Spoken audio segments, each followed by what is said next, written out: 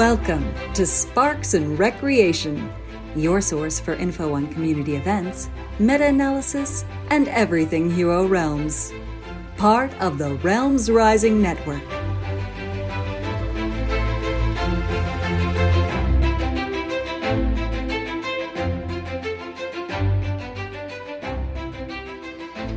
Heroes of the Realms, welcome back to your favorite semi-bi-weekly podcast on your favorite digital card game, Hero Realms.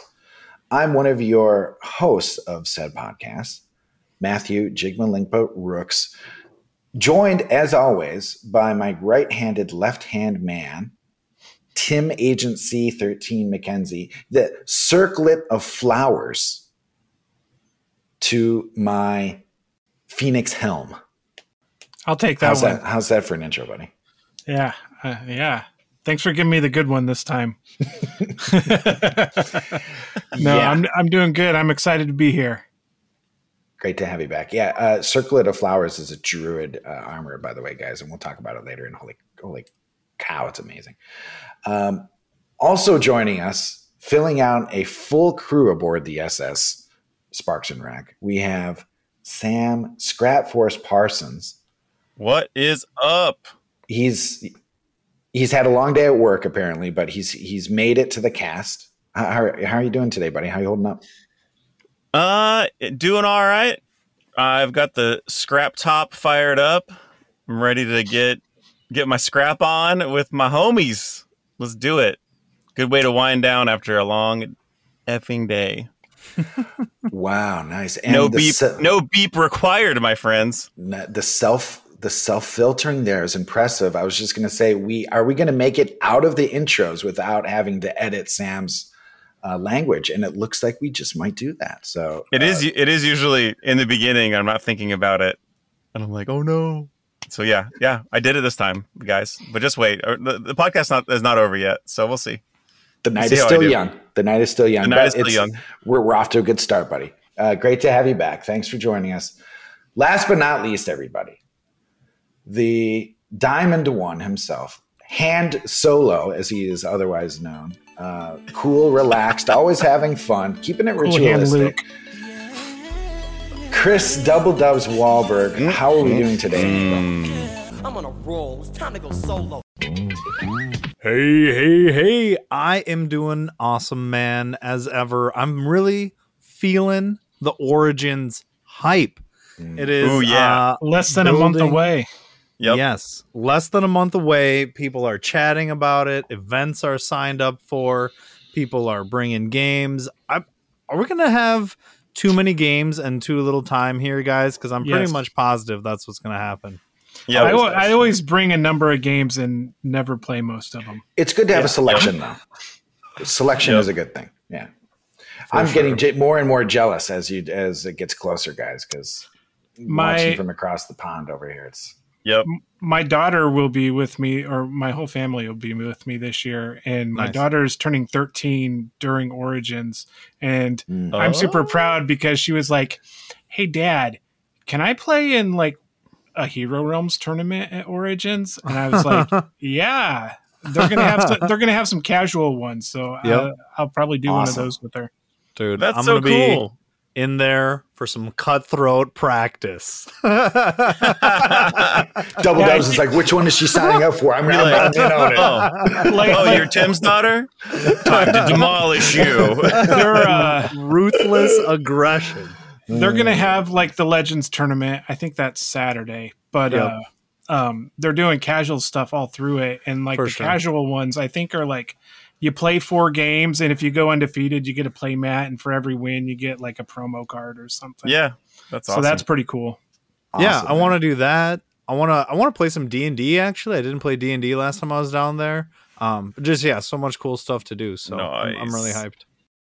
Sorry, I was just going to say, I can just see Chris sitting down across from Tim's daughter, slapping down his deck and saying, "Hey, I printed up I did a print and play level 12 Alchemist. Do you mind if I use this in this game?" Cool. Dude, you better watch out, man, because she's actually pretty good. So no, I'm sure she is. Yeah, she has a good teacher, so that's good.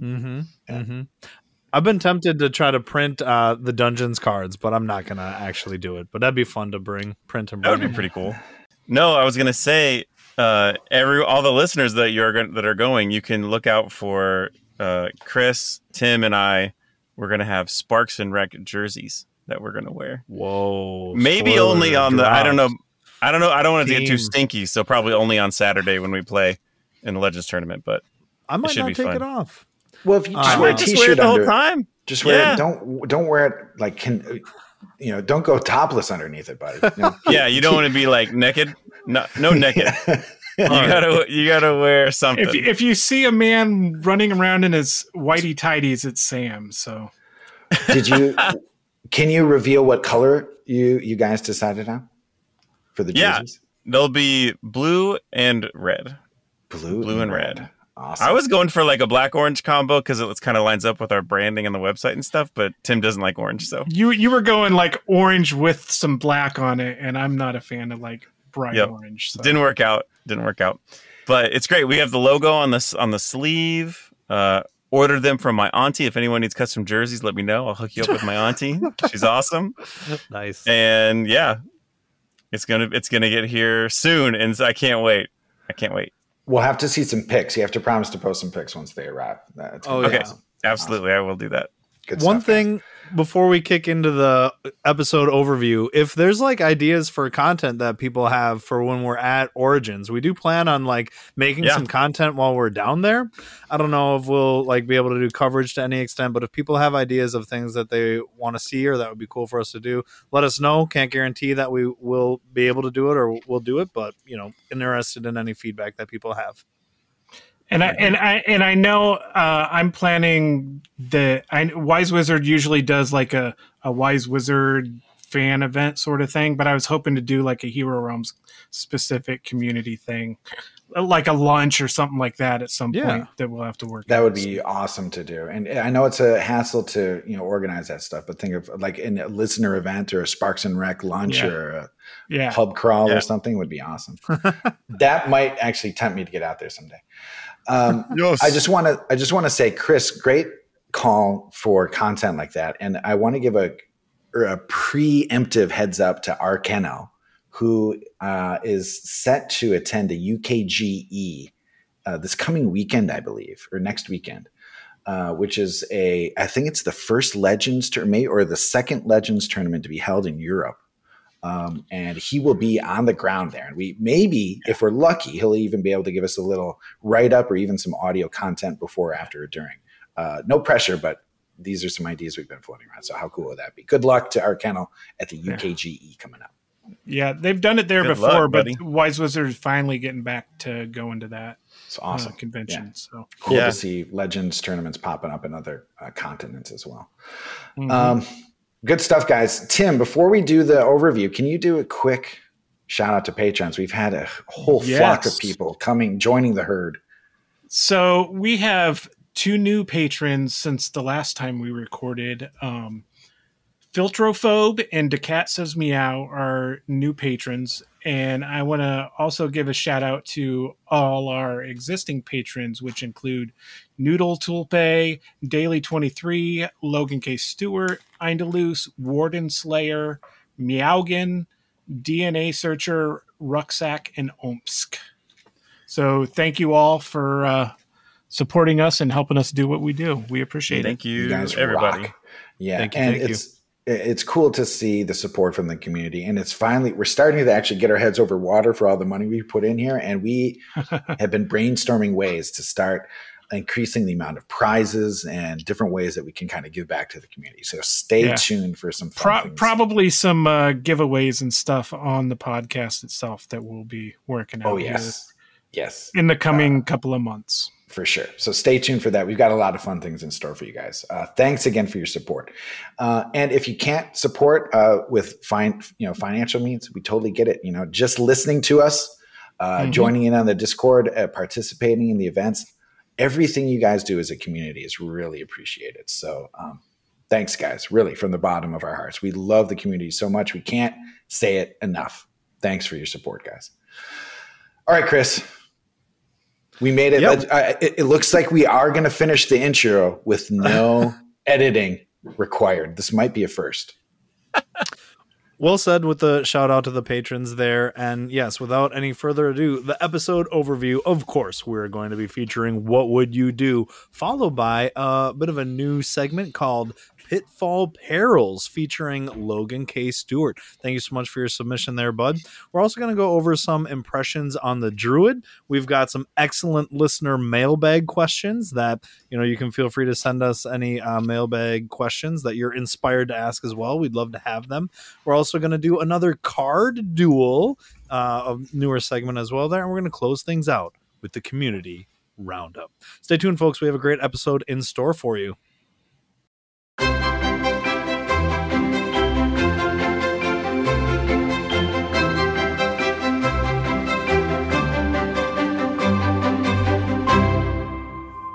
What would you say you do here? All right, and welcome to What Would You Do? As always, What Would You Do is located in the Discord server. It has its own channel. It's very active. You can post your own scenarios there to get feedback from the community. If you want to be featured on the show, just go ahead and DM one of the members of the cast. We want as much information from the game as possible. That means screenshots of everything in play, both decks, both discards, along with the in-game menu of what turn, levels, and classes are featured. So let's go ahead and take a look at this game. We're on turn 5 in a level 12 matchup. We're playing as fighter. We're up against a ranger currently in play. We have 7 economy and 5 combat to spend, mostly starters with an influence that we've played. On the row, we see that there is Bribe, Word of Power, Rake Master Assassin, Smash and Grab, and Torgon Rock Splitter. So the question is, how are we going to spend our economy here? So far, we have purchased an Elven Curse. Our opponent has a Spark, a Rot, a Death Touch, another Death Touch, and a Dire Wolf. So all sorts of nasty things in that they have. So I think we're in a bit of a tough spot here. I'll go ahead and give my opening thoughts here. And I think I'm probably just going to grab the Torgon here, I think. I like that it is a guard. We have the helm, so, guard is going to work well there. We have the Elven Curse that it's going to pair with, so we have some potential for stacking the discards up against our opponent. And so that is the angle that I think I am going to take. Let's pass the mic over to Jig. What would you do, buddy?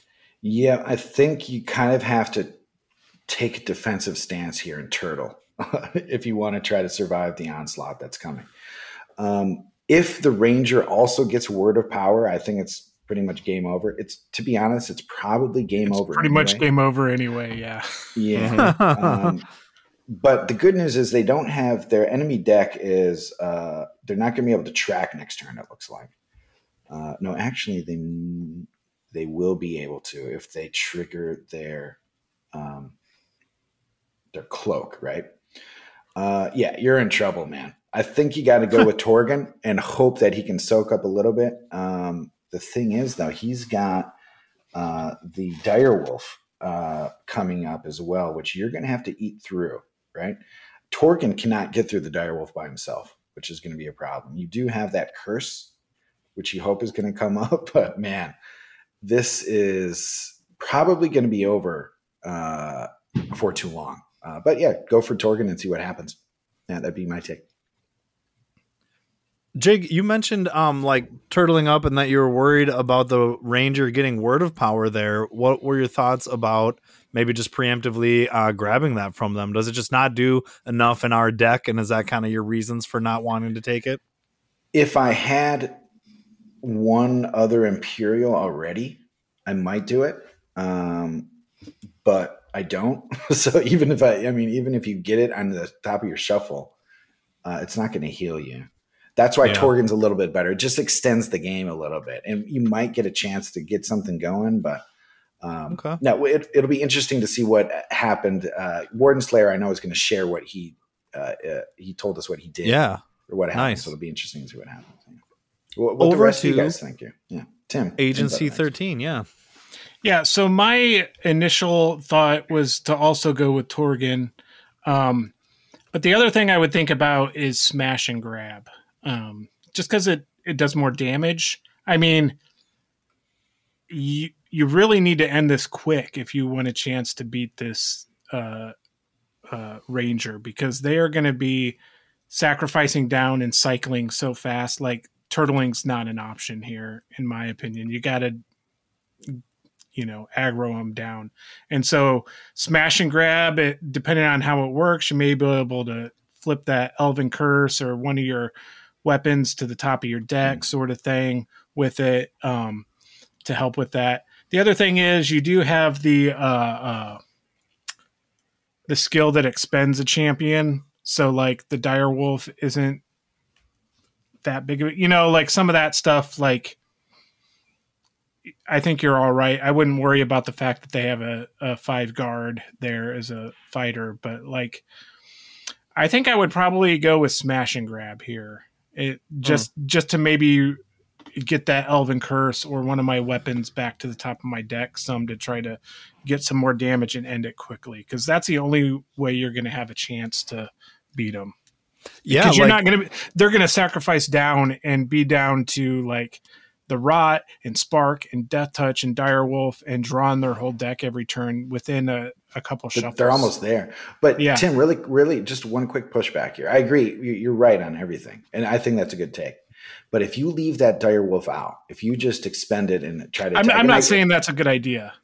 Yeah. Like if you leave that thing out, just leaving champions out for a Ranger is really bad news. That skill does what it does. You get 3 damage and it does 2 damage to the champion, right? Right. Yeah. So you'll be able to get it. So you'll be able to take it out without having to draw. Okay. Like, all right. Yeah. So you're still saying take out the Direwolf, right? Yeah. Unless I'm not saying lethal, leave it out. Unless you have lethal for sure. Okay. All right. Yeah. Great points. Yeah.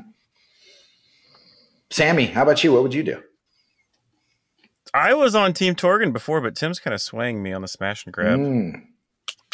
And I can see the logic behind getting Word of Power too, because you have to kind of hate draft it. I think in any case, whatever you do, you have to hope for some luck on the market row to pull this out, no matter what. So if I had to make a choice, probably would go with Torgen. I think would be my instinct. But he's got the snake pet and all that. But I really like having something to pair the curse with. Not that it will happen very reliably with a fighter, right? But just in the hopes of like building up that green army and being able to do the aggro rush. I want to touch on Word of Power for a second, because looking at their deck, I don't know that they're going to be able to afford to get Word of Power. Yeah, they won't be. And it's doing nothing for you.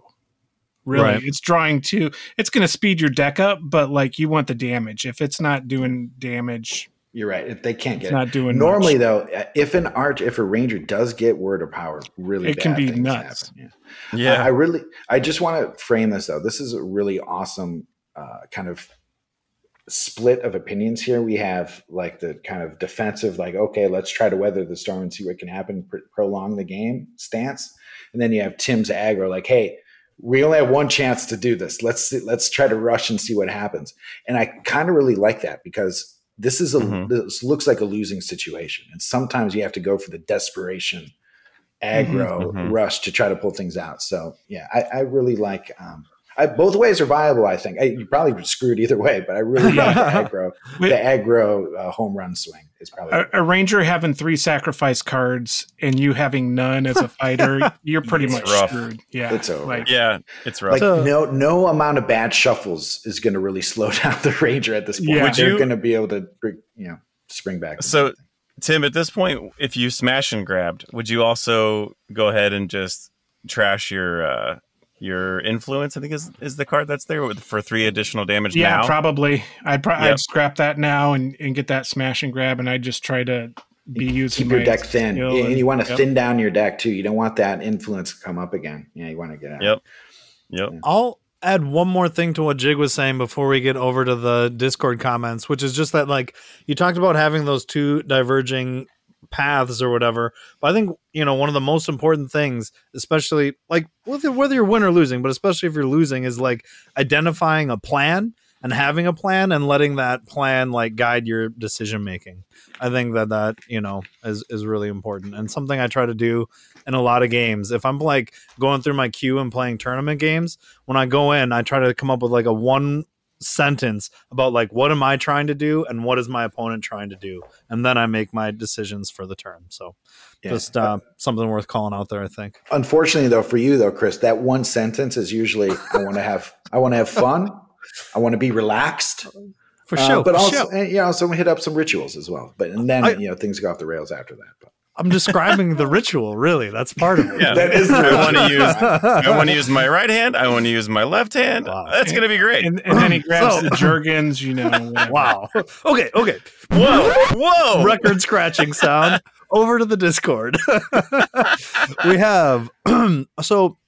Getting the most votes was certainly Torgen, but a little bit of support for the smash and grab here as well. So interesting to see that consensus or, those opinions reflected by the community as well. Noodle Tulpa chiming in first that he likes Torgen. You're running Helm and already have green, so it's a good pickup for you there. And also the Ranger would want it, so denying it is good, even though we kind of have agreed we don't think Ranger's going to be able to afford it. If they're really scrapped down, that discard's going to help. So that's a point we hadn't made yet.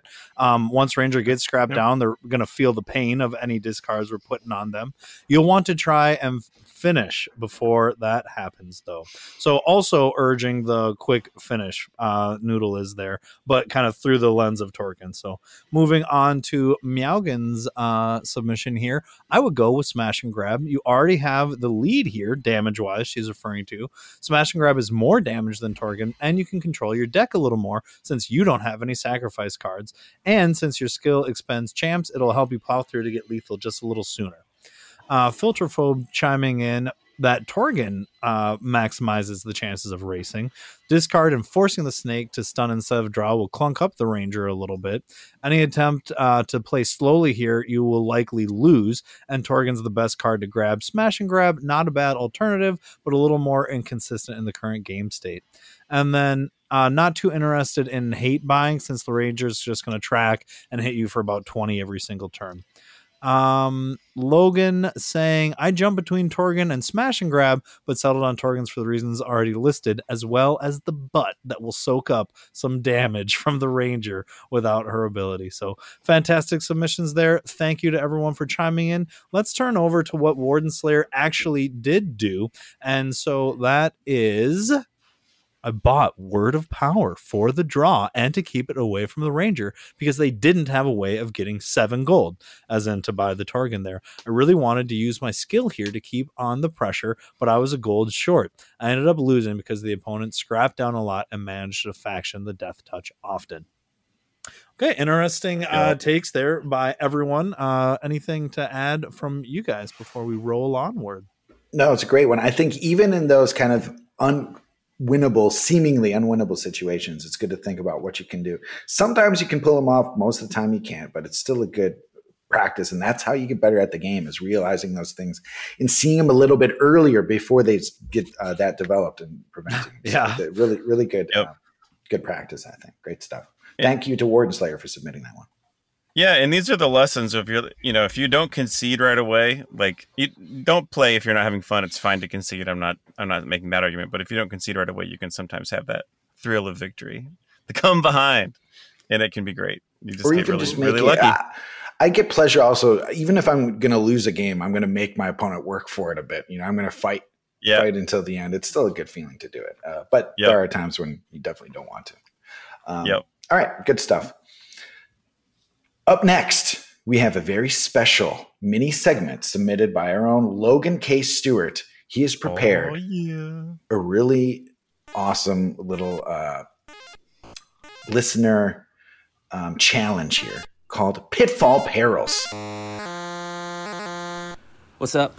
Logan here. And after a recent experience from the opening game, or the opening set I had on the Alchemist Invitational, I thought that it may be a good segment to highlight a mistake or two that I made. So I think this segment would be a fun one called Pitfall Perils. One of the early articles I wrote on Realms Rising was some common pitfalls and some traps that exist for players. And I think it may be good to update or add to that from time to time. So what I've got here is this is the opening match of the Alchemist Invitational. Like I mentioned, I got the luck of the draw to face off against Rucksack in this match. So just for some context here, I actually won the first 2 games against Rucksack. He came back and won game 3. He came back, and this is a game 4 situation. So there were 2 mistakes that I made and realized as soon as I made them. The error of my ways, which I think influenced the game in the set and the match, giving it to Rucksack, who could have possibly won. Anyway, he's such a great player. But I do think these 2 errors definitely contributed to my 3rd loss. Had I not made them, I possibly could have won 3 there. So anyway, the first screen that you will see shows a situation where the turn order really matters. So if you could look at it, see what do you think I did wrong, or what do you need to do to prevent this error, and then come back.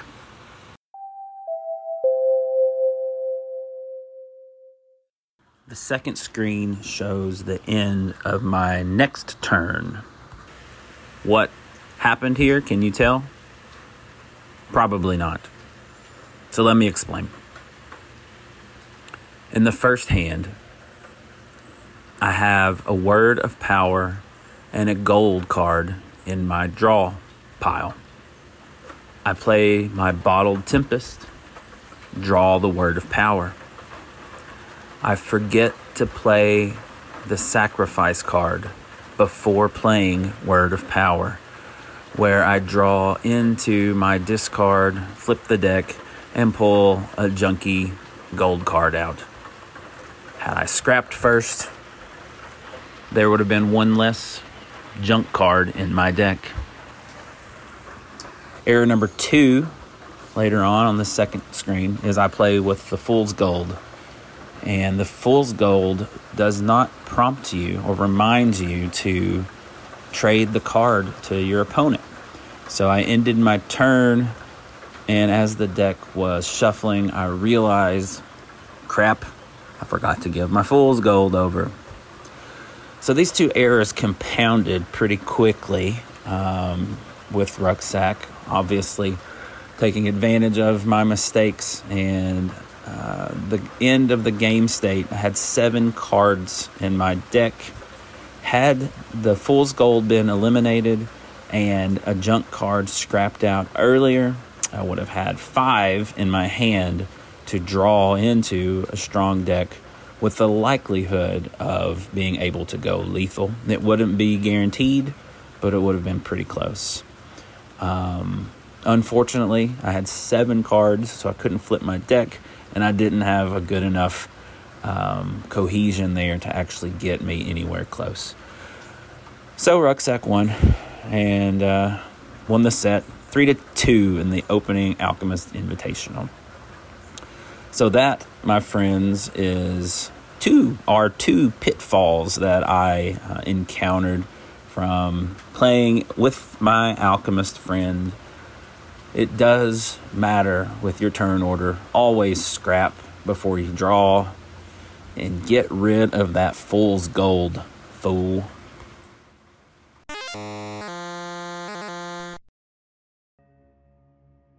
Alrighty, here we go. Greetings, it is I, Nostradamus, a wizard with glimpses of the future of Thandar. Stay a while and listen.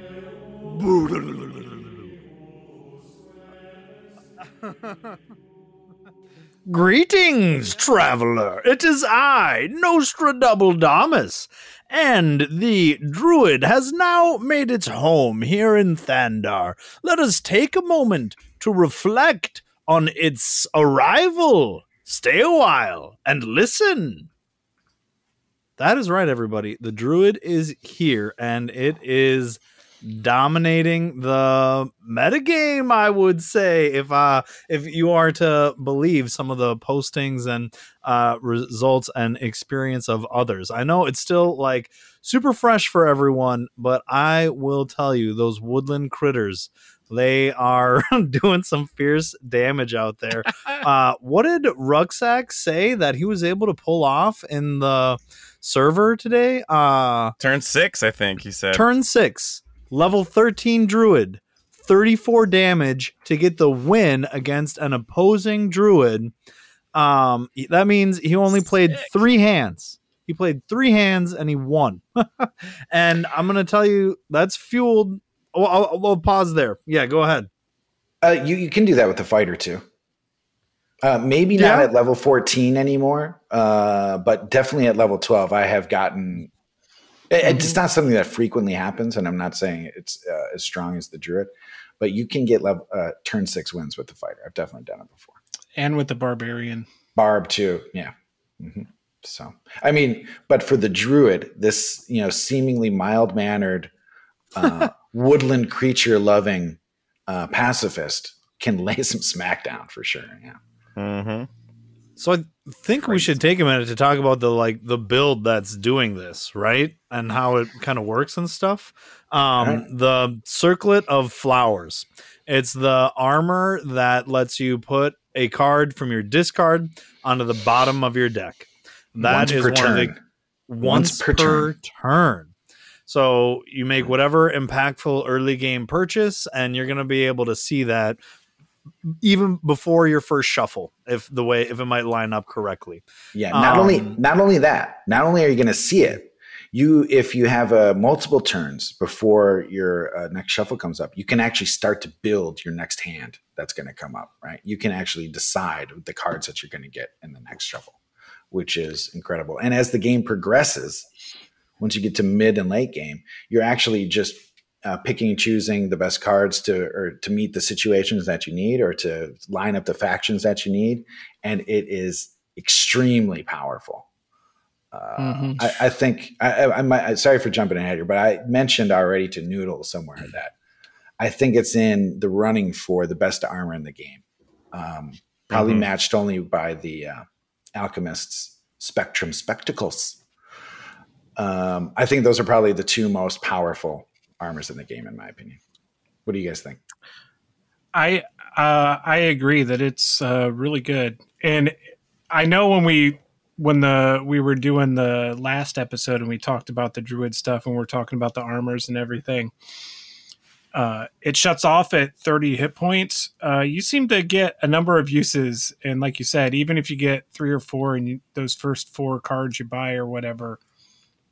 And get, after your first, you see them right when you flip your deck, and then you can put them on the bottom again right before you get an extra use out of them. And it can do some work, and you can faction stuff with it and all of that. It's strong. I could see them putting a cost limit on this, sort of like the Shadow Mask.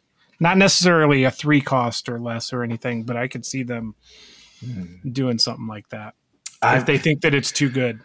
Chris and I were talking about this, and I said, it is so good. It's so much fun. I hope they don't nerf it. I hope they nerf something else about the Druid because it is so. And they might keep it as it is. I'm just saying I could see them doing something like that. A soft nerf would be a cost limit. Yeah, that would be way, because if you can put your 6 and 7 costers, even if they put like a 5 cost limit on it, it would tone it down a little bit, but it would still be super useful and still really awesome. I had a game, I think it might have been against Meowgan actually, where I had Roland, Kraka, and who's the bard that stands people? I forget the Minstrel. name of the bard. The champion. Anyway, I had those 3 guys with the Druid, and I was just recycling them. She'd stun him or kill him and put him in my discard, and I'd put him at the bottom of my thing and just line them up all next to each other. like ducks in a row. And then it'd come back out, and Roland and the other guy doing their standing. Mariglow. Mariglow, thank you. Readying and standing each other. My God, it's OP. Okay, yeah. The more I talk about it, I realize it's probably just Roland and Mariglow is like 20 some damage in the pair of those two. Yeah, it's just too much, but it's a lot of fun to play though, guys. Yeah, yeah, but it's probably too good. Yeah. What else about the Druid though? There's two other.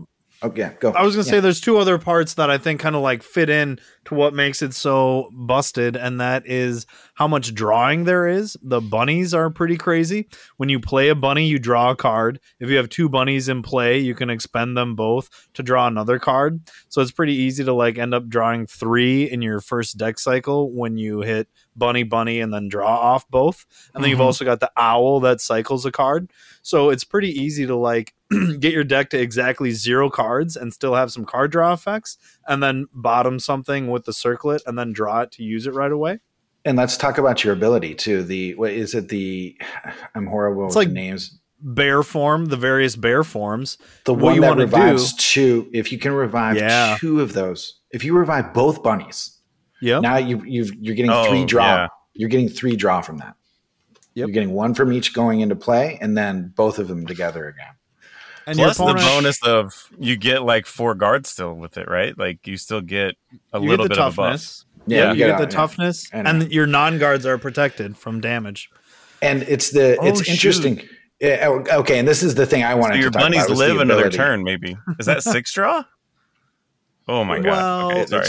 It's a lot, and if you do it early game. And basically, that's how I've been playing. And I want to hear you guys' takes on this too. With the cleric, you usually want to save your res for a quality target, or you use it really early game if you're reaching for a big card that's going to sway things. With the Druid, though, I find you want to. The way I've been doing it is I'm waiting to get 2 woodland creatures in my discard.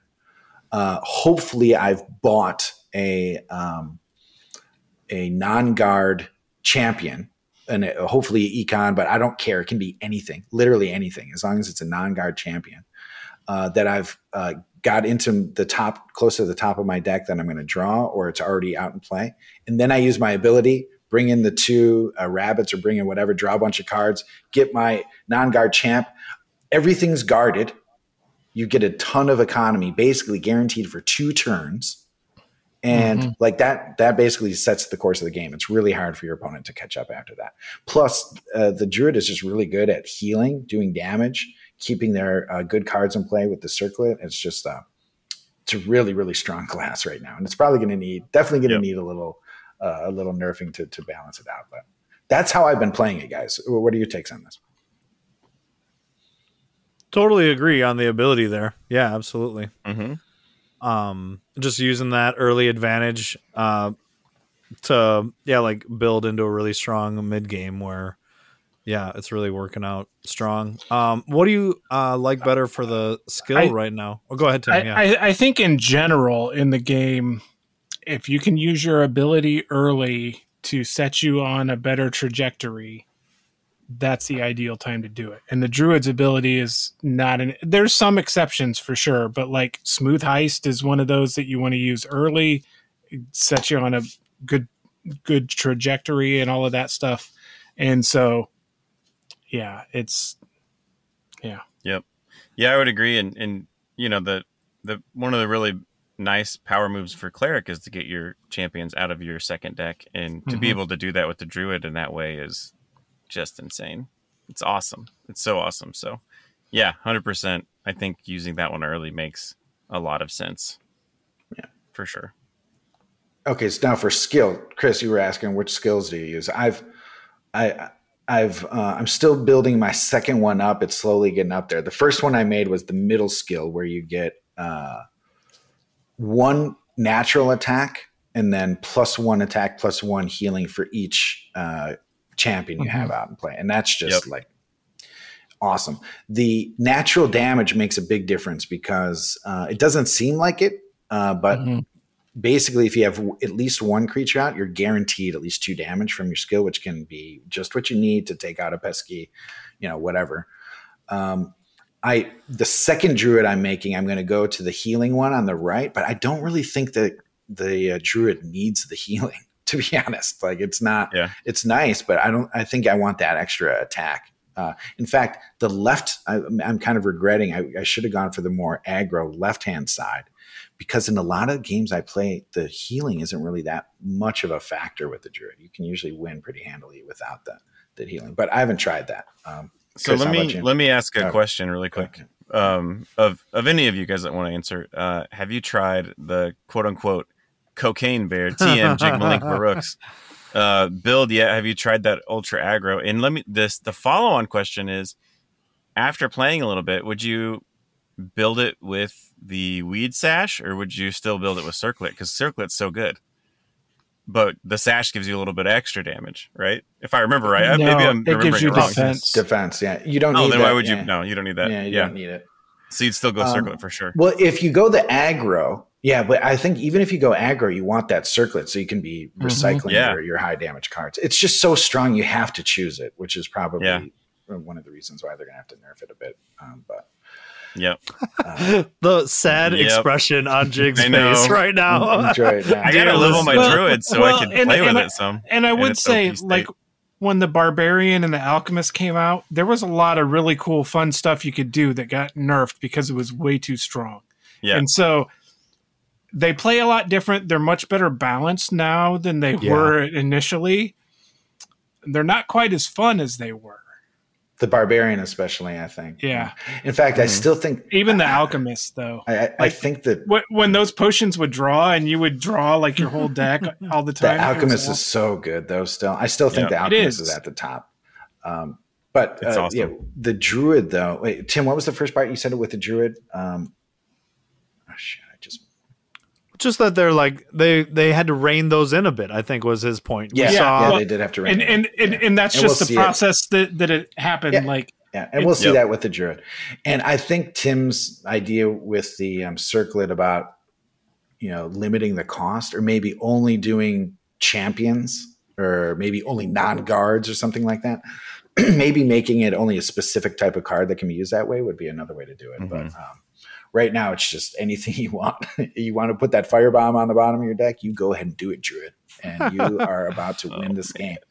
My called shot is that they're going to nerf the bunnies. Just like the potions got nerfed. The bunnies are going to get nerfed. Hopefully that's what they go to first. But they're going to probably have to do both, to be honest. Yeah. A little bit of everything is going to need a little shaving off the top, I think. But all right, I think that's pretty good for Druid, guys. And again, we'll return to this stuff later. This isn't our final take on it. This is just kind of our current snapshot of things. All right, guys, let's take one step back for a moment here. I did a quick power ranking of the classes, and this is just my opinion. This is how I've kind of feel about them. I've got the Druid, Alchemist, and Wizard at the top. They're tier 1 right now for me in the meta.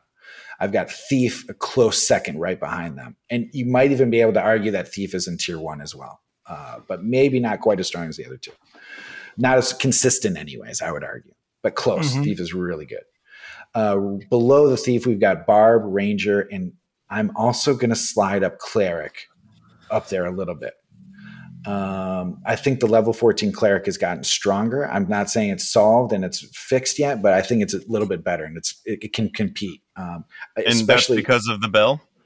I think it's part of the bell. I think it's the bell is part of it. The bell is incredibly strong. We'll talk about that in a moment, mainly. Well, let me get through though. Of course, guys, there's one hero or one class I haven't mentioned yet, Tim. The fighter, still at the bottom. In fact, it feels like the distance between the fighter and everything else has gotten greater, if anything. It has. Yeah. What do you guys think about this over like this tier ranking? Do you have any issues with it, or do you disagree with anything? I'd say if you look at like where you grouped like Druid, Alchemist, and Wizard at the top, like that's a range, and you can argue over where each of those three are, but they're fairly close. And the same with the barb, ranger, and cleric, like you can say, oh yeah, like the cleric's not, it still needs some work, that sort of stuff, but like it's definitely in a better spot than the fighter. Like the fighter's just no, and the cleric I think has gained ground with the rest of the group. It's gotten closer to the pack. Right? Yeah, and the it rangers may be at the dropped. bottom of that range with the other two, but it's still in that sort of like. Also, Ranger is dropped, but Ranger can still be good, but it's definitely not dominating like it used to. It's definitely still solid. It's just not as consistent as it was. Yeah. And Barbarian's an interesting one, guys. Like I still can do okay with it, but they can stall out pretty hard now. It's not nearly the same level as the fighter, but they face the same problems at aggro. Well, and it's the same thing as like when the game was first launching in alpha and beta and fighters were dominating a bunch of stuff. And then people learned how to play against aggro, and there's so much healing in the game. All you got to do is heal and you will outlast them. And the same thing with the barbarian. It's not as bad as the fighter, like you said, but it's the same way to counter it. Yeah, that's right. And I think that losing the double draw, I really wish they kept the barbarian double draw and shaved off other parts of the kit to balance it out. Because I think having double draw with your skill is really, that was really the crux of the barbarian play to me. And losing that kind of really handicaps it a lot. But anyway. All right. So what else can we talk about here, guys? The Alchemist, I think, is just super good. I win at an amazing rate with it. And I'm not saying that's because I'm good. I'm good necessarily, but because it's a really, really strong class. And I'm playing with the double ability, the skim down your deck as much as you can, grab as much as you can, cycle your stuff, heal when necessary, and attack otherwise. And I can really steamroll with that with the Alchemist. Well, the thing about the Alchemist is because you can trigger those faction abilities really easily, like it makes every card better. Well, every card that has a faction ability better. And it pretty much guarantees those. So those cards that are normally more situational for other classes where you depend on you have to develop this deck and get those factions from other cards. Like I was playing in the Alchemist invitational thing that you set up, and I was playing against Rip. And I think we went to game 5, or it was 4 or 5 that we were playing. I don't remember, whatever. But in the last game we played, he got an early 5-cost blue Deception. And as soon as he got Deception, it was game over. Because he's getting everything to hand, and it's like even the house always wins. The 1 cost. You have to hate draft that versus an Alchemist, otherwise you're probably going to lose the game. But that just takes cards that are way more situational, and they're balanced when they're situational. It changes counterplay. Consistent. Yeah, you have to play against the Alchemist totally different, right? And it's really hard to play against, but you can do it. But yeah. But it was one of those that I bought something, I flipped that card, I had no chance to get it, and he got it, and I couldn't have done anything different, right? Yeah. And so it's like, well. But sometimes that can happen in a thief game too. If they get absolutely. And I'm not complaining about that. I'm just saying that's what the Alchemist does, and that's why it's so good. Is that there's a number of cards that are situational that are now always good as the Alchemist. Right. It's almost like the Alchemist is less affected by the variance of the row because it can put such a greater range of cards into effect. Even something like Hit Job, if you're playing against a champion heavy deck or whatever, that's like, it gives you a bunch of damage and that's really good, but getting that extra stun or whatever just makes it so much better. And it's auto. Yeah, it's basically auto stun. Yeah. And, Alchemist is really good, guys. I still think I enjoy it. It's still one of my favorite ones to play. But it's probably a little too strong still, I think. I want to get in a quick question about your Alchemist that you mentioned. So you've got the double ability, which I think is awesome. Did you level up your ability, or did you take hit points once? And then my other question is, how much are you healing on your skill, if at all? What'd you do for those 2 spots? I've got one of each Alchemist. I've got one that has the second ability, but it's just the base one, so it just scraps a card. It won't give you a 2-coster. And then I opted for the extra 5 hit points, I think. And the thinking behind that is just to keep your spectacles active for a little while longer. But my favorite one to play is Alchemisterio, is my build that has the double ability fully developed up through 14, which gives you the 2-cost card for you scrap a card and you can get a 2-coster. Just because some games it can, it can basically Rattling Welcome, Elven Gift, whatever. If you hit your 6-cost and your 2-cost on your first shuffle with even decent cards, you're probably going to win the game. To be honest, right? And that's why I think, if anything, and I really love that ability, but if they might need to, I think it might have been User Cafe or somebody else. One really interesting nerf for the Alchemist would just be to beef up its starting deck, add a few more golds or add some more crap in there. That would be a way to slow it down, but still keep the feeling of it, because I really love how it feels. Dubs, what was the second part of your question? Skill? Yeah, what are you doing there? Okay, well, it's totally, and here's the thing. Here's why the Alchemist is so good, is because it's so adaptable to almost any situation, including falling behind quickly during an aggro, which you have to worry about, especially when you don't have health upgrades. So, like, for example, if I'm being hit hard quickly by a fighter or a barbarian or ranger or whatever, I will use that skill solely for healing. Like, I'll do the double Imperial. Usually my default is to go green to try to draw and just cycle as quickly as I can. But if I need to heal, I'll use that. You basically want to keep alive long enough to get everything going, because basically all you need to do is to make it until like turn. If you can make it, and the wizard is the same way, guys. I've been saying this to some people recently.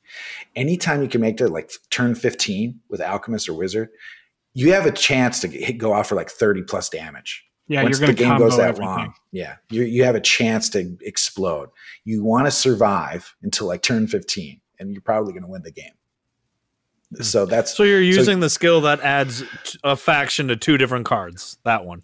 No. I use the middle skill, but I use the middle skill because it basically guarantees healing. I've seen people use the left skill that you're talking about to devastating effect. Tim is one. That's of them. what I like. Yeah. Daily 23 is also really good with that style. I think there might be some others. I for some reason, I just really jive with the middle version. That's what works best for me. I know for my build, I go with the faction. You get to choose 2 cards to faction, and it just does the damage. And then I take the health upgrade and just the initial scrap, second scrap ability. Nice. I don't upgrade that. So I give myself a little bit more hit points. And like Jig said, I'll faction Imperial with my stuff just to get the healing off of like the spectacles and stuff to give myself healing if I need it. If I need that initially and whatever. Yeah, because you're guaranteed the spectacles with that build. Yeah, you're guaranteed the spectacles, which you're not with the other one. But you can, if you're using your abilities, Philosopher's Stone, and your abilities correctly, you're trimming your deck. That you're basically, most games I never miss using the spectacles a turn.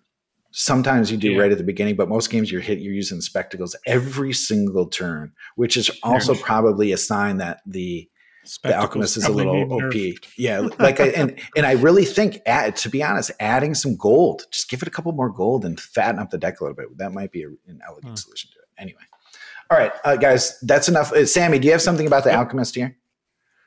I mean, just that I love it. I'm trying to whip up really quickly some stats from Hero Helper to like just support the conversation with some what's happening at level 14 with the games that we've logged. But yeah, I love it. I think it's really strong class. I really like. I usually do the 1 damage or 1 health choice as well with mine, and just the ability to faction is incredible. And I do like that idea that Daily had about maybe fattening up the deck a little bit with something or doing that would be really interesting. So, yep.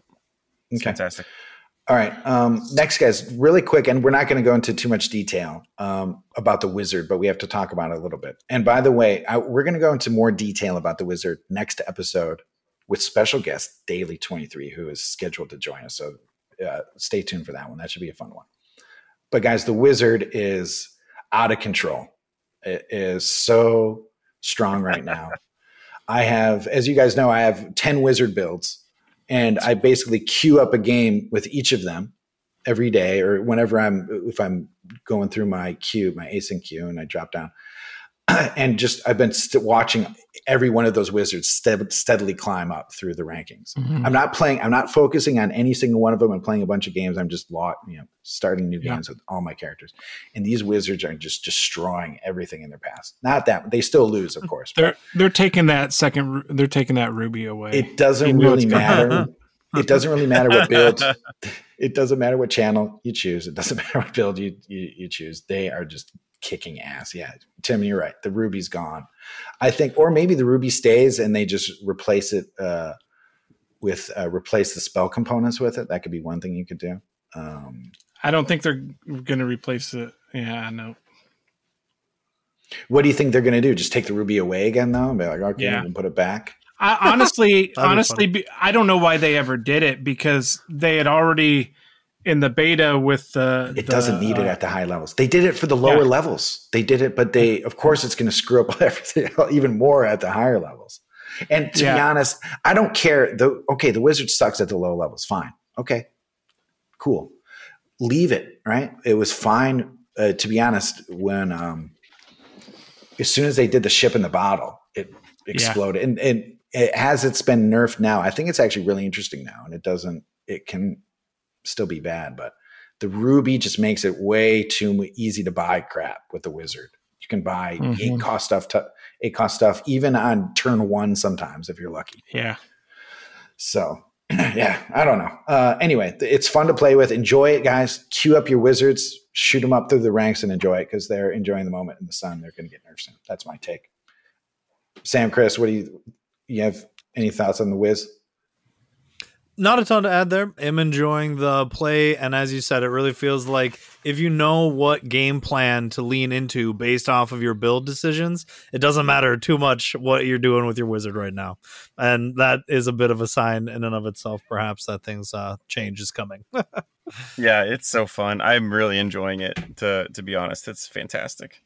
All right, I've got level 14 stats up if you guys want to hear some of the what do you got? Highlights. So to support the Alchemist conversation, overall, we've got about a 400 game sample size at level 14, where both your winner and loser are level 14. Okay, so this is only at level 14.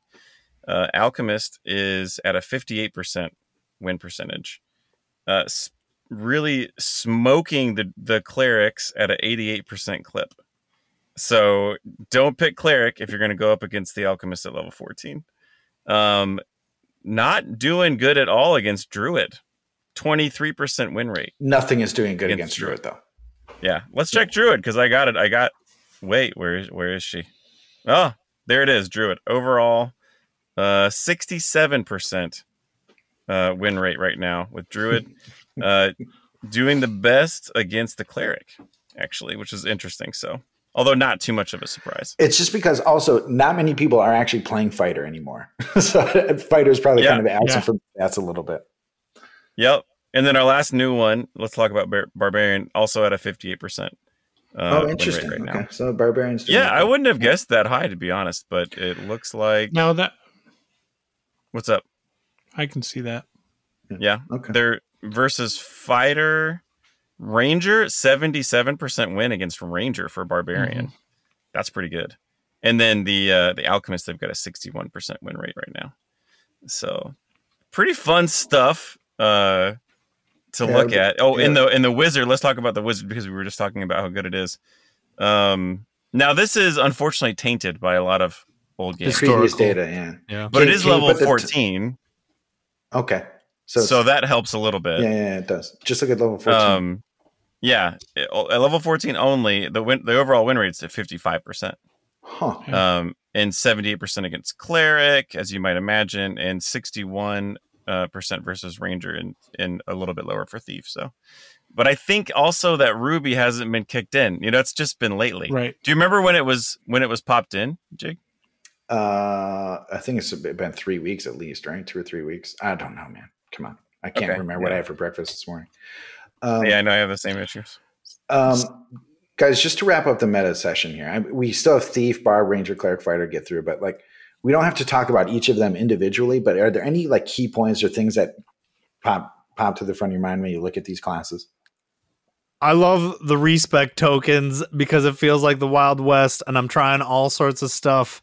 I think we should maybe just talk about that before we close out the segment here, which is just that like, yeah, the gem store is live. It's awesome. You can buy character slots. You can buy respec tokens.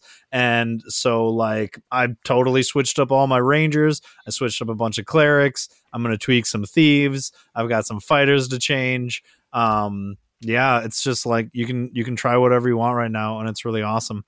I like it, but I also have been like not having a ton of motivation to queue. I might have to start doing like a gauntlet style thing because I want to play against the community more than I want to play against the randos. Is all I'll say.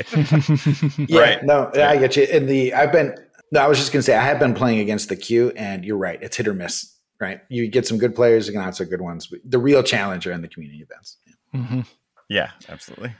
I will say, the game's been out in retail for just under a year, and we're now getting honestly, it's about time. Everybody's been asking for it. Like here. You don't need to have the gem store fully fleshed out with all the stuff you want to do with it, but just the fact that you can buy those character slots, which is a bunch of people were asking for, and the respec tokens to respec characters without having to, do the prestige and everything to change a build.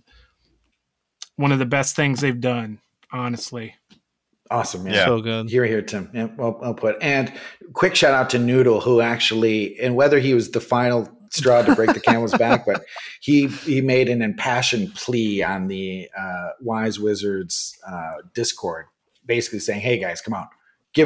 Let us respec and let us get more character slots." This is ridiculous. And lo and behold, about a week later or 2 weeks, within 2 weeks, it was out. So they were working on it, obviously, but that lit a fire under my bed. And I know we've been asking about like being able to get character slots and respect your character pretty much since it launched. Yes. Like we didn't really expect the gem store to be in the beta necessarily and whatever, but once it launched in retail, we're like, where's this at? You were talking about this during the Kickstarter and all of that. Like, where's it at? It's something that I expected it to be in the game when it launched, honestly. Agreed.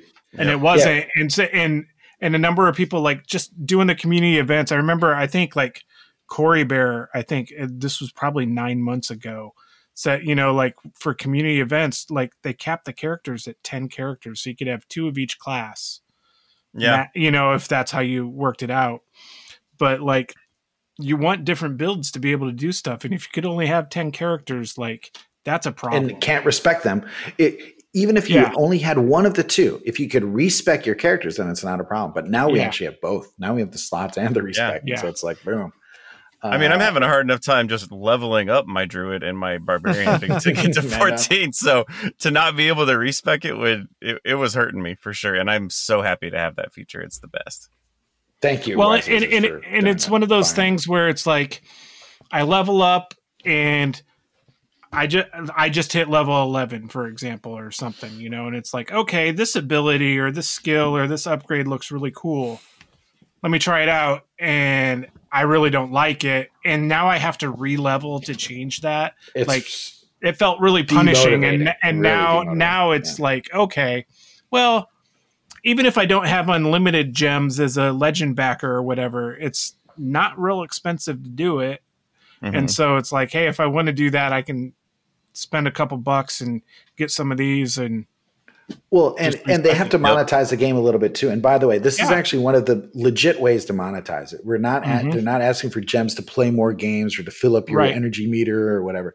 It's like, hey, you want to respec it, you want more character, give us $1 or whatever it is, $1.50. Yep. And hey, that's how games make money, guys. Cool. Yep. And it's a win-win for everybody, and it's finally here. Thank goodness. Also, did you notice that Joel said he was already hard at work on the next feature that was coming? So more good things in store. I'd hate to. Well, okay, it's gossip. Why the hell not? I mean, we're buried enough in Nostradamus. No one's going to.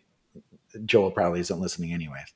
I forget who it was, and I could look it up, but I'm not going to do it. Someone on the Discord was looking at the package contents or something. They were getting into the game, and they said they found some arena files in there. So it's possible that arena's coming up next, guys. So holy cow, that would be so freaking awesome. But for now, here we are. It's great to have the gem store. Make use, respec your characters, guys, especially you legend backers. There's no reason not to try out as many builds as you want now. So great news. Good stuff, guys. All right. Any final meta talk, guys? I think we're good. Just excited to see where things go. The respecking is going to offer a lot of creativity, and I think we'll see more change and evolution in the meta over a quicker rate now than we were before, and that's exciting to me. Yeah. Yep. Coolio. All right, guys. Well, let's wrap up Nostra Double D and head into the mailbag.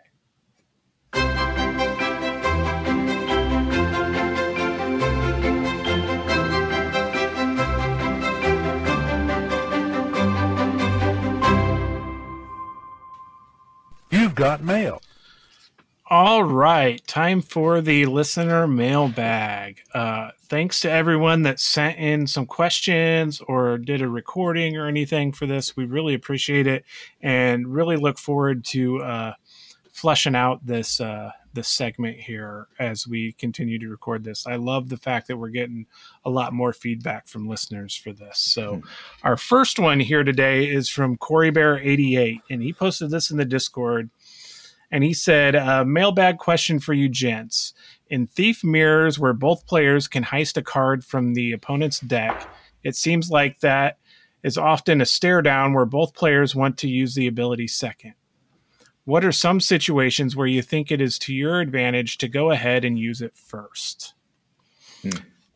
And awesome I will question. say, Great and question. I will say, this is super relevant at like, if you're just using the character pack, so like at level 3 or lower levels where that's the ability that you have, it's much less common ability at the higher levels, but there are some people that love it and choose it, and it applies in that sort of situation as well. And at least for me, I think a lot of times you don't want to steal a card, put it in your discard, and have your opponent steal it on their next turn. So that's where what he's talking about there. So, the situations where I wouldn't mind going first as a thief is if I know I'm going to shuffle. And so my opponent's not going to get that card right back. He's going to have to wait till I at least play it once or whatever to try to steal it. So right before a shuffle is a time where I might go first, or, and it also depends on what your opponent's discard and everything looks, so but especially I try to time it there if I can, and because this is one of those situations where a lot of times you want to use your ability early to try to get that advantage, right? So like this is a situation where that may not necessarily be true, but the later you use it, the less impact it has on the game. And so, I mean, I will sometimes go first just to make my opponent use theirs to get the card back. And so that's another situation where it's like, okay, I'm going to make them use it so that they're not going to steal something that comes up better later or whatever, So I guess that's kind of the two situations where I would most often choose to go first. If I can do it right before I'm shuffling and they can't steal it right away, or I'm going to use it to kind of force them to steal it back. Right. Yeah, I like both of those for sure. I think one other one where we could add into that is if it's a fairly strong card, like a wolf form or something else that's trashable, and then you can steal it from them maybe before they get much use out of it, or before they use it at all. Yeah, or like a Nature's Bounty or something. Yeah. Yeah, exactly. And then once you get a chance to play it, then just scrap it immediately. Yep. And then you've stolen it from them. You've gotten that slight advantage, and then they can't steal it back from you. You've used it. So I think that's another one, and that's credit to conversation we all had a long time ago. I think maybe only in Discord, but people were like, yeah, I would rather trash my firebomb than let someone steal it from me. That kind of a conversation, right? So, but also keep in mind, like if you're just wolf form for an example, if you steal that from your opponent, it's going into your discard. You don't get to play it right away. You have to shuffle and get it. You have to do it on the shuffle. Yeah, definitely. Yep. Yeah. So you need to hit Tim's first point that he mentioned. Yep. Which I think is the big one. They can't steal it back right away. Unless you want them to steal it back right away and you want to get out of it, like Tim said. Now, and I think especially if you're winning the game or if it's a favorable game state for you, you want to do that. You want to tempt them to use it back on you right away. So that is one other situation. Tim brought that up. He already got the other one as well. I think these are the main ones to do. There is the higher level ability where you steal your opponent's card and then you also get a cost 5 from the row. And if there's a really good cost 5 card in the row, sometimes even if I'm only going to get like a cheap card from my opponent, but I also get a good 5 cost card. So I'm getting value from, I might not even have the economy to get that, but I can get a 5 cost card, then I'll use it, especially if he can't steal it back from me, if you're going to shuffle right away. Yeah. If you have 3 economy and you can steal an Elven Curse or an Elven Gift or a Spark or something and get a 5 coster, that you wouldn't be able to afford, that's a great way that's to the use other it situation I can think of. Yeah. The other thing I want to add on to really quick to for like enticing someone to use the heist is if you are playing boots, then it might be nice to say, oh, there's something good coming. Instead of buying that, I'm going to let it stay there, and then force them to steal this thing from me instead, so they can't buy anything from the market, and then I can just take that the next turn, or have that flip for me if they do buy something on the market and try to steal. Yeah, boots definitely lets you look ahead and kind of plan, and that would be the game state thing. Like, all right, this is a good game state for me. Let's get it over with now. Yeah, for sure. Yep. Chris, do you have anything to add here? I don't. We hit all the main. You're like all the good answers have been taken so far. So right. No, it's cool. Yeah, you guys did a great job. I have definitely been like in this exact situation where you're like, man, I have to steal the Elven Curse here, and they're just gonna steal it back, or like, you have to buy the command off the row, but they're just going to steal it, and then you hope to steal it back. And it is a defeating feeling. So I can understand why Corey Bear would bring this question up for discussion so that we could kind of, throw some thoughts out there. So thanks for the submission. Good stuff, guys. Also, we have a really special guest take from our own DeCatz's Meow, who's a wonderful player overall, but also a really special Thief player. Let's listen to his take on Corey Bear's question as well. That's a great question, Corey Bear. Here are my thoughts on that. Whenever you're dealing in a mirror where both thieves are trying to heist, what you want to pay attention to is guaranteeing that your opponent can't immediately heist it away from you. So what does that look like?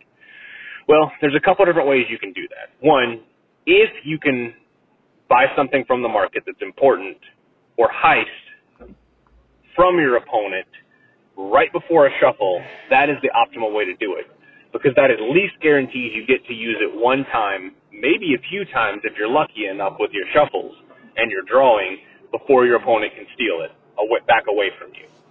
Second thought, especially when we're talking about higher level play, whenever you're dealing with Masterful Heist, is it's not just the card that you're stealing, it's also up to a 5 gold card in the market that you're going to get as well. So sometimes it's worth grabbing that lower gold cost card whenever you're looking at, also getting a deception or a command or something like that from the market as well. Again, right before your shuffle, so you prevent your opponent from taking it back. Another thing to pay attention to also, and this is more important at lower levels, is sometimes you can guarantee that your opponent doesn't have the gold in hand to be able to steal the card right back from you immediately. So you don't have to do it right before the shuffle if you can count out, okay, my opponent only has 4 gold and I'm stealing a 5 gold card from their discard. So, you have to take into account all of these different examples. the last thing I want to mention, and this is occurring from level 9 and up, is when you're playing Mask, or at least when your opponent is playing Mask. It's so important to focus on those lower gold cards, 3 and lower, comparative to the higher gold cards. Sure, it might be sexier to steal like a rally or a life drain or something like that from your opponent, but being able to take away that death touch that they can just constantly recycle with Mask might actually be the better card to heist, because, again, you can use 1 gold to steal it and then grab something higher from the market, but also you're keeping them from being able to sacrifice and thin out their deck so much faster. So there's a whole lot of nuance to mastering, pun intended, Masterful Heist. Nice pun finish. I like that. Great points. Yeah. You can see great minds think alike. He hit most of the main points, though. Really excellent points, though, about looking at your opponent's gold output. If they can't afford your card anyways, you don't have to worry about them stealing it. And going for the 3 cost cards versus masks. Yep. Mask opponents is a great stuff. Alex, well, thanks and so the much idea, for your opinions there. Yeah, great. Sorry to cut you off there, but that you could you could heist it and then mask it to the top, right? You could protect it from them if you stole it from them so they can't steal it back. So yeah, definitely some good insights to be shared there. We also have another special audio response to this great question from Corey Bear 88 from another thief expert, Zembu. Here he is now. Obvious answer is you take first when it is a good card, and it will be shuffled into your deck after you steal it. Sometimes it is even worth it to steal a card you know they will steal right back if it also gets you a good card out of the market for free, assuming you're on one of the later ones that have that.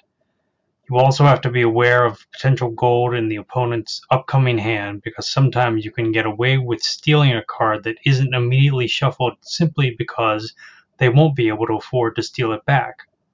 When buying normal from the market before your opponent has stolen, you should also be aware of their upcoming gold and whether they'll be able to steal that big card you're about to sink all your resources into. I've had games where I specifically bought lesser cards so they didn't have a juicy target to steal, and that I'd have a hard time stealing back because of how expensive it is. Can be crucial in situations where you have to pick big market buy or little market buy and heal/discard.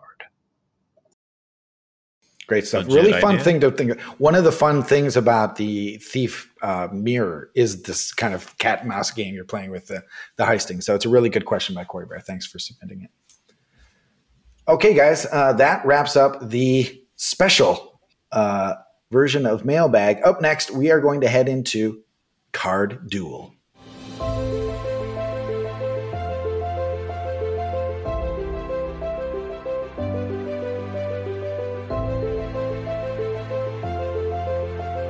This is my boomstick. Guys, I'm just going to save these other questions for next episode because we're going long here. Is that cool? Yep. Okay.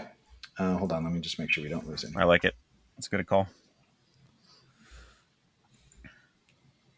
Shit. Okay. Fart sticks. I'll just leave them in here for now and change it later. Okay. All right. Card Duel. Timmy, can you lead us in on this one? Yep. All right, everybody. Now for our newest segment, Card Duel. Today, we are going to talk about 2 7-cost Imperial cards and which one we would pick in a vacuum or in a couple specific situations, but it's usually a pretty quick coverage on this one here. So today we are going to talk about Domination and Minstrel's Melody. So Domination, they both cost 7 cost. They both draw a card as a primary ability. Domination gives you 6 damage and 6 healing, and Minstrel's Melody gives you 3 gold, 4 damage, and 5 healing. And then Domination factions to prepare a champion, and Minstrel's Melody will sacrifice to prepare all of your champions. So I wanted to go over that because Minstrel's Melody is a Dungeons card, and not everybody knows that as well. So why don't we start with Sam? Well, my friends, it's a hard choice. But I think in a vacuum, I would choose Minstrel's Melody because I think it's only 1 less healing and 2 less damage, but you get that 3 econ, which can be really nice. If you want to use the Prepare All Champions, then you can trash the card to do that. At the end of the game, it's a great way to do a huge bomb and push the game over to the win column for you. And it's not dependent on any kind of a faction. That said, some caveats. If it was late game, I would probably go with Dominion. And if it was early game, I would even more so want to go with Minstrel's Melody. And the domination can be kind of class specific or even situational. But if you had a cleric or a druid, especially with an alchemist, if you had other champions, the domination can be insane. So to be able to reuse that prepare over and over again is great, especially if you had like Roland or who was it from before? Maribel? I don't remember. Marigold? Thank you. Marigold. Thank you. I think third time's the charm. I think your point that you would take Minstrel's Melody early and domination later is probably the primary thing here. And I would agree with that. Like early on, the economy from Minstrel's Melody is great. Later on, you don't need it as much. There are side cases with preparing a bunch of champions, or if you got a bunch of Imperial in your deck and you're going to faction domination and all that stuff. But like, it kind of boils down to early game, I'm going Minstrel's Melody. Late game, I'm going domination. How about you, Jig? I think I'm going to give the straight win to Minstrel's Melody here at every stage of the game. And the reason is, and not to knock domination, because it's super close. And to be honest, either of these cards are great. But I like Minstrel's Melody a little bit more. All right, so you're getting 1 less, or you're getting 2 less attack and 1 less healing from it, but you're getting 3 extra gold, which you can use on your skill, which you can use on buying stuff if you need to. But if it's late game, you can just use this to continue running your engine. You can use it for your channel, for your bless, or whatever you're doing. Also, the prepare all of your champions option on it is a game finisher oftentimes. Like if you have multiple champions. If you do, but the repeat, like if you're heavy into Imperial and you have domination, just the repeat prepare a champion without having to sack it is obviously super strong. But I think I just like Minstrel's Melody a little bit better. Even in the end game, it's good. I mean, it will never not come in handy, even in the end game. So I'll just give the slight edge to Minstrels. I was just going to say, what a tough one here. A lot of great points so far that have been brought up. One of the things for me in these card duel evaluations that I've thought about in the past is, for a vanilla game, right? That was one thing we had mentioned. Like in a vanilla game, which one would you rather have? And I don't think I have ever or would ever play a vanilla game that features the possibility of having both of these cards. Maybe I would play BCD vanilla at some point or something like that. But it seems like a bit of a rare. It is fun. You guys have done BCD vanilla? Yep. I've done Dungeons vanilla and I've done base set vanilla, but I don't think I've ever done roll it all up and play vanilla. I guess I shouldn't say never. I would totally be down for that. I know you would. I know you would, Double Dubs, especially if you're playing solo. Especially if you're playing for sure. Especially that. Anyways, I guess I better, land on an answer here, and I'm having a hard time not going Minstrel's Melody. Ultimately, would you guys say that it's we've hit the Minstrels cycle? Because 3 out of 4 would agree. Wow. Just throwing that out there. I will say the one thing that you said that there's it's almost always better for Minstrel's Melody, Matt. A lot of times in a later game, I don't need that economy. I have extra economy that I'm throwing away, and I'd rather have the 2 damage. That's why I would pick domination later game. Unless I have a bunch of champions and I'm going to sacrifice that to stand them all, to prepare them all. So the funny thing is, you all make great points. If you have champions, or even if you have just about a couple, you're probably in games when you have domination, or Minstrel's Melody, you're probably winning that game, to be honest. There's definitely games I've lost where I've had them, but if you get one of these cards before the game is already decided, will probably decide it in your favor. So they're both great cards. Yeah, they're both A+ cards, actually, I think. All right, still fun to talk about, and you get to kind of see the finer details and ways of thinking about it. So it's an interesting thing. Thanks for the suggestions for the card duel. All right, guys, I think that's pretty good on that. Let's head into the home stretch here with Community Roundup.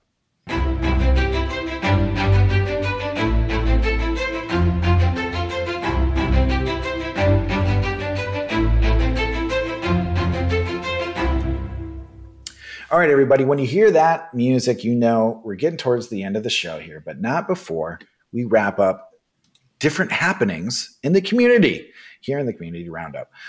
We do have quite a bit to talk about today. We're not going to get into like nitty gritty of results, but there's a lot of events on the horizon looking for signups and new things happening. So we're going to take a few minutes to talk about them now. Tim, do you want to get us started with your stuff here? Yeah, so Event 2, Season 2, Highlander, the Level 11 event. We are getting close to wrapping that up. Right now, there's a semifinal game, and there's the finalists there waiting to see what happens. So that's getting close to finishing up, and I'll make an announcement when we get to who wins and who got whatever in that. So, but that's moving along good. Also, in Thandar Combat League, we are in week 6 of season 5, and that's moving along good. And I did want to say I plan on taking a small break here because with Origins and all of that stuff coming up, where I'm going to wait until after that to start season 6. And hopefully I should have everything done to switch everything over to use the Discord bot that I'm working on to run Thandar Combat. Nice. So awesome things in store. I may push off the start a couple weeks so I can finish stuff up. So I've seen previews. And it's going to be awesome. Yeah. Oh, amazing. Cool. All right. I'm going to jump in next. First with King of the Castle, which is plugging along, guys. Thank you for everybody who signs up and participates. It's a really fun event. It's been going since it started.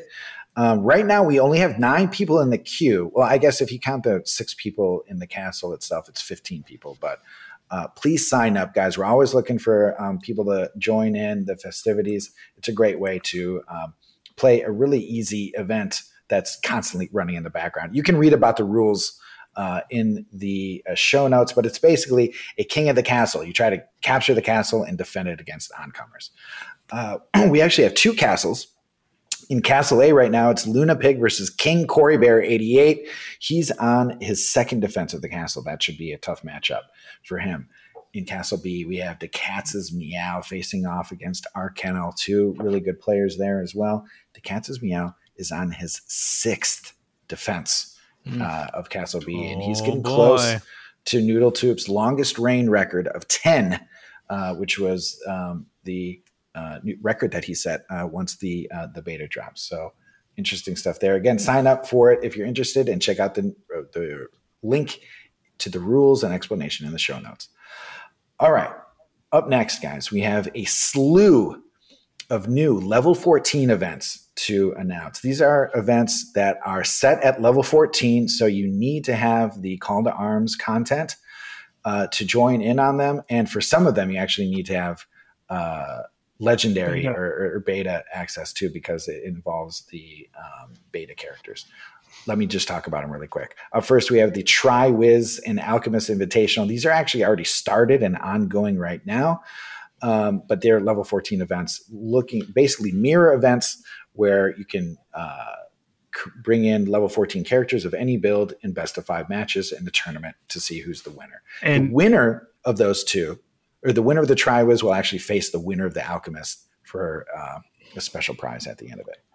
Sorry, did somebody? And I just have to throw it in Sam's face that I totally knocked him out of the Tri-Wizard Cup.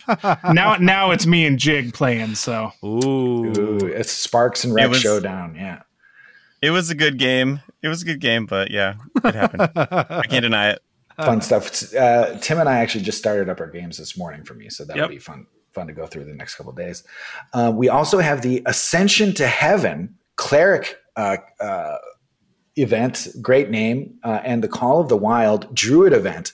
Both of these are run by DeCatz's Meow. He took the initiative and ran these open. He's like, hey, what about the Cleric and the Druid? Don't they get their own level 14 events? And he went up and made it, which is great. These are currently accepting signups, guys. So if you want to play some level 14 Cleric against other Clerics, Tim's favorite way to play. That sounds horrible. No way, dude. I'm all about it. Or Druid matchups. Yeah, that'll be fun. Check out the links for that as well. Finally, we also have the Call to Arms Barbarians event.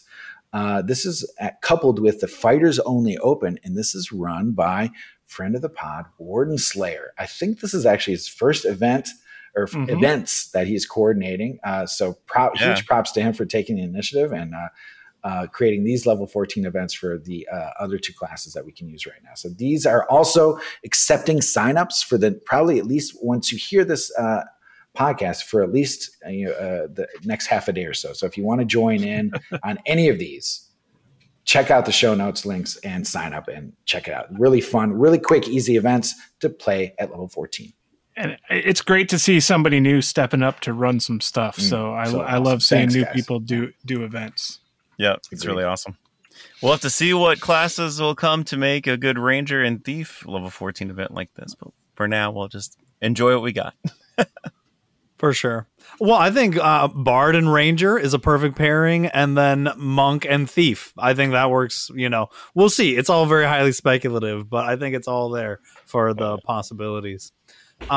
I'll dive in. I kind of segueing off of what Jig said as far as where you can find all these. I have been keeping realmsrising.com/community-events updated. You can go there and see which events are currently accepting signups, which events are currently in progress, which events are returning soon, and which ones are on hiatus. Spread that link around, check it out, bookmark it.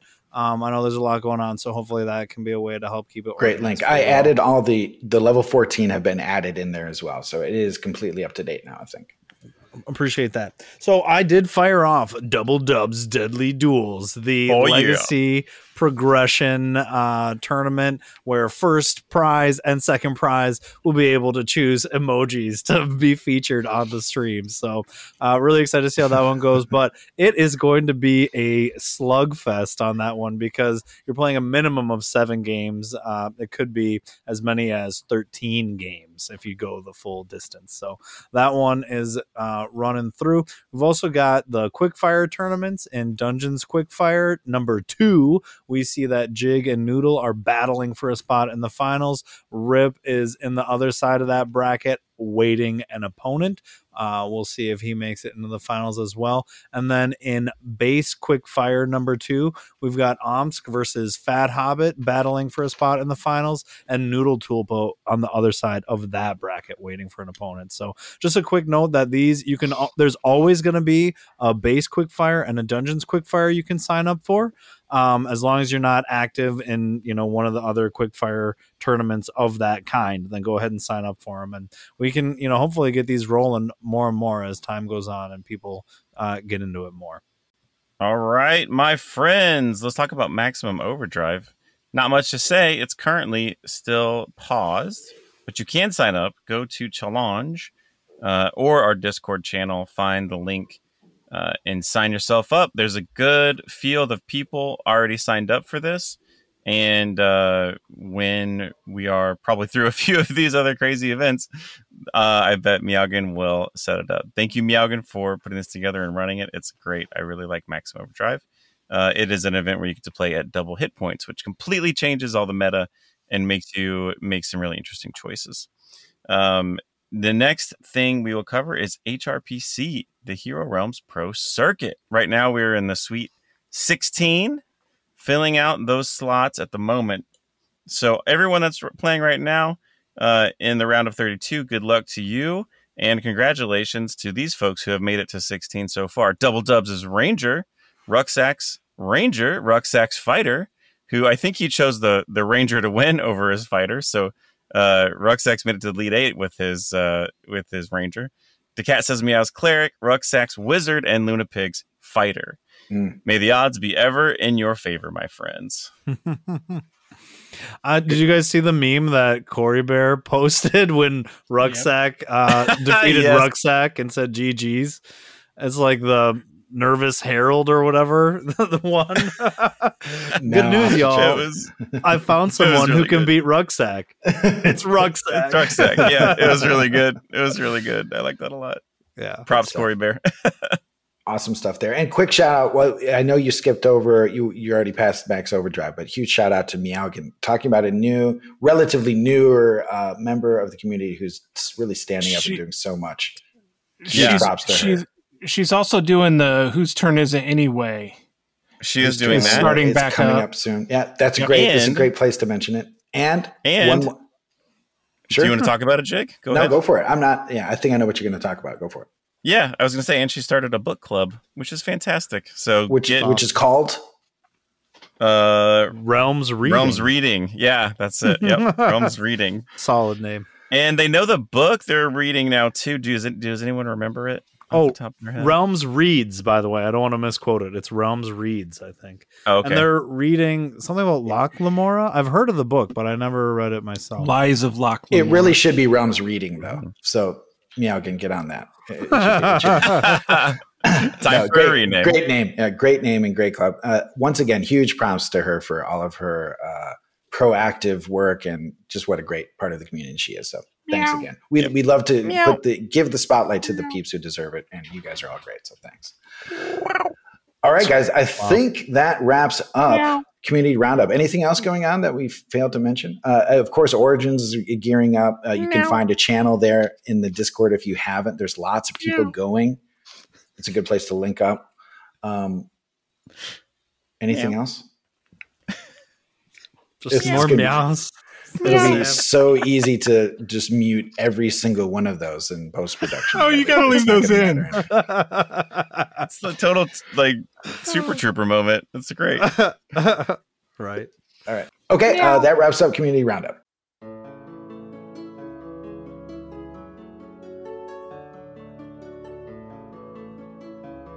All right, everybody. This ends episode 32 of Sparks and Recreation.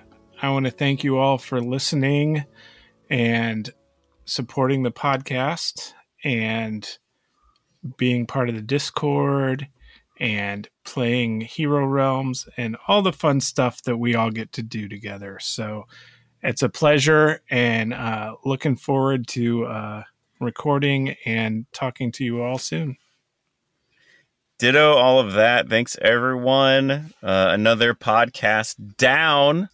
Only 287 more to go for us to go, another 300 or something like that. So can't wait. I just want to give a really special thanks to all the people who are getting involved in the community more and more. So Warden Slayer, it's great to see you stepping up and doing an event. Thanks to the new backers. That's incredible. And thanks to everyone who's been sending stuff in for the mailbag. What a great interactive news segment. I love it.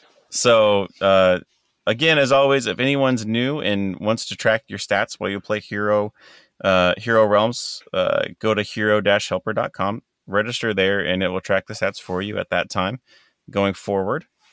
And in the meantime, stay squishy, meatwads. Or I should say it like this. No, wait, let me do it one more time because I have a good voice. You ready? Stay squishy, meatwads.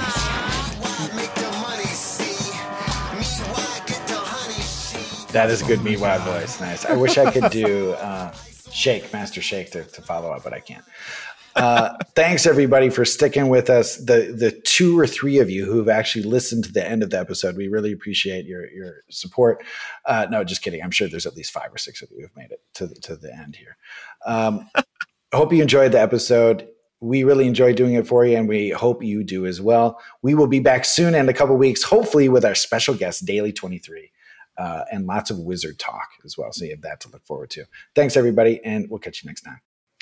Yeah, this was a good one. Double Dubs signing out for the evening while you are out on the interwebs. You've signed up for hero-helper.com. Why not go ahead and check out twitch.tv/doubledubs, where I will be streaming on Wednesdays at 8:30 p.m. Central. There's also plenty of VODs to check out. We have a great time. Would love for you guys to come and hang out for that one. And yeah, if there's any, like I said earlier, origin stuff or just content in general, anything we can get from you guys, we're always more than happy to hear it. Thanks for listening. And as always, stay fresh, cheese bags. You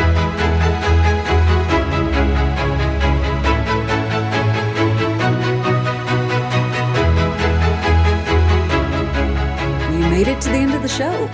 Congratulations. You're a nerd. Tune into the next episode of Sparks and Recreation for more on community events, meta-analysis, and everything Hero Realms.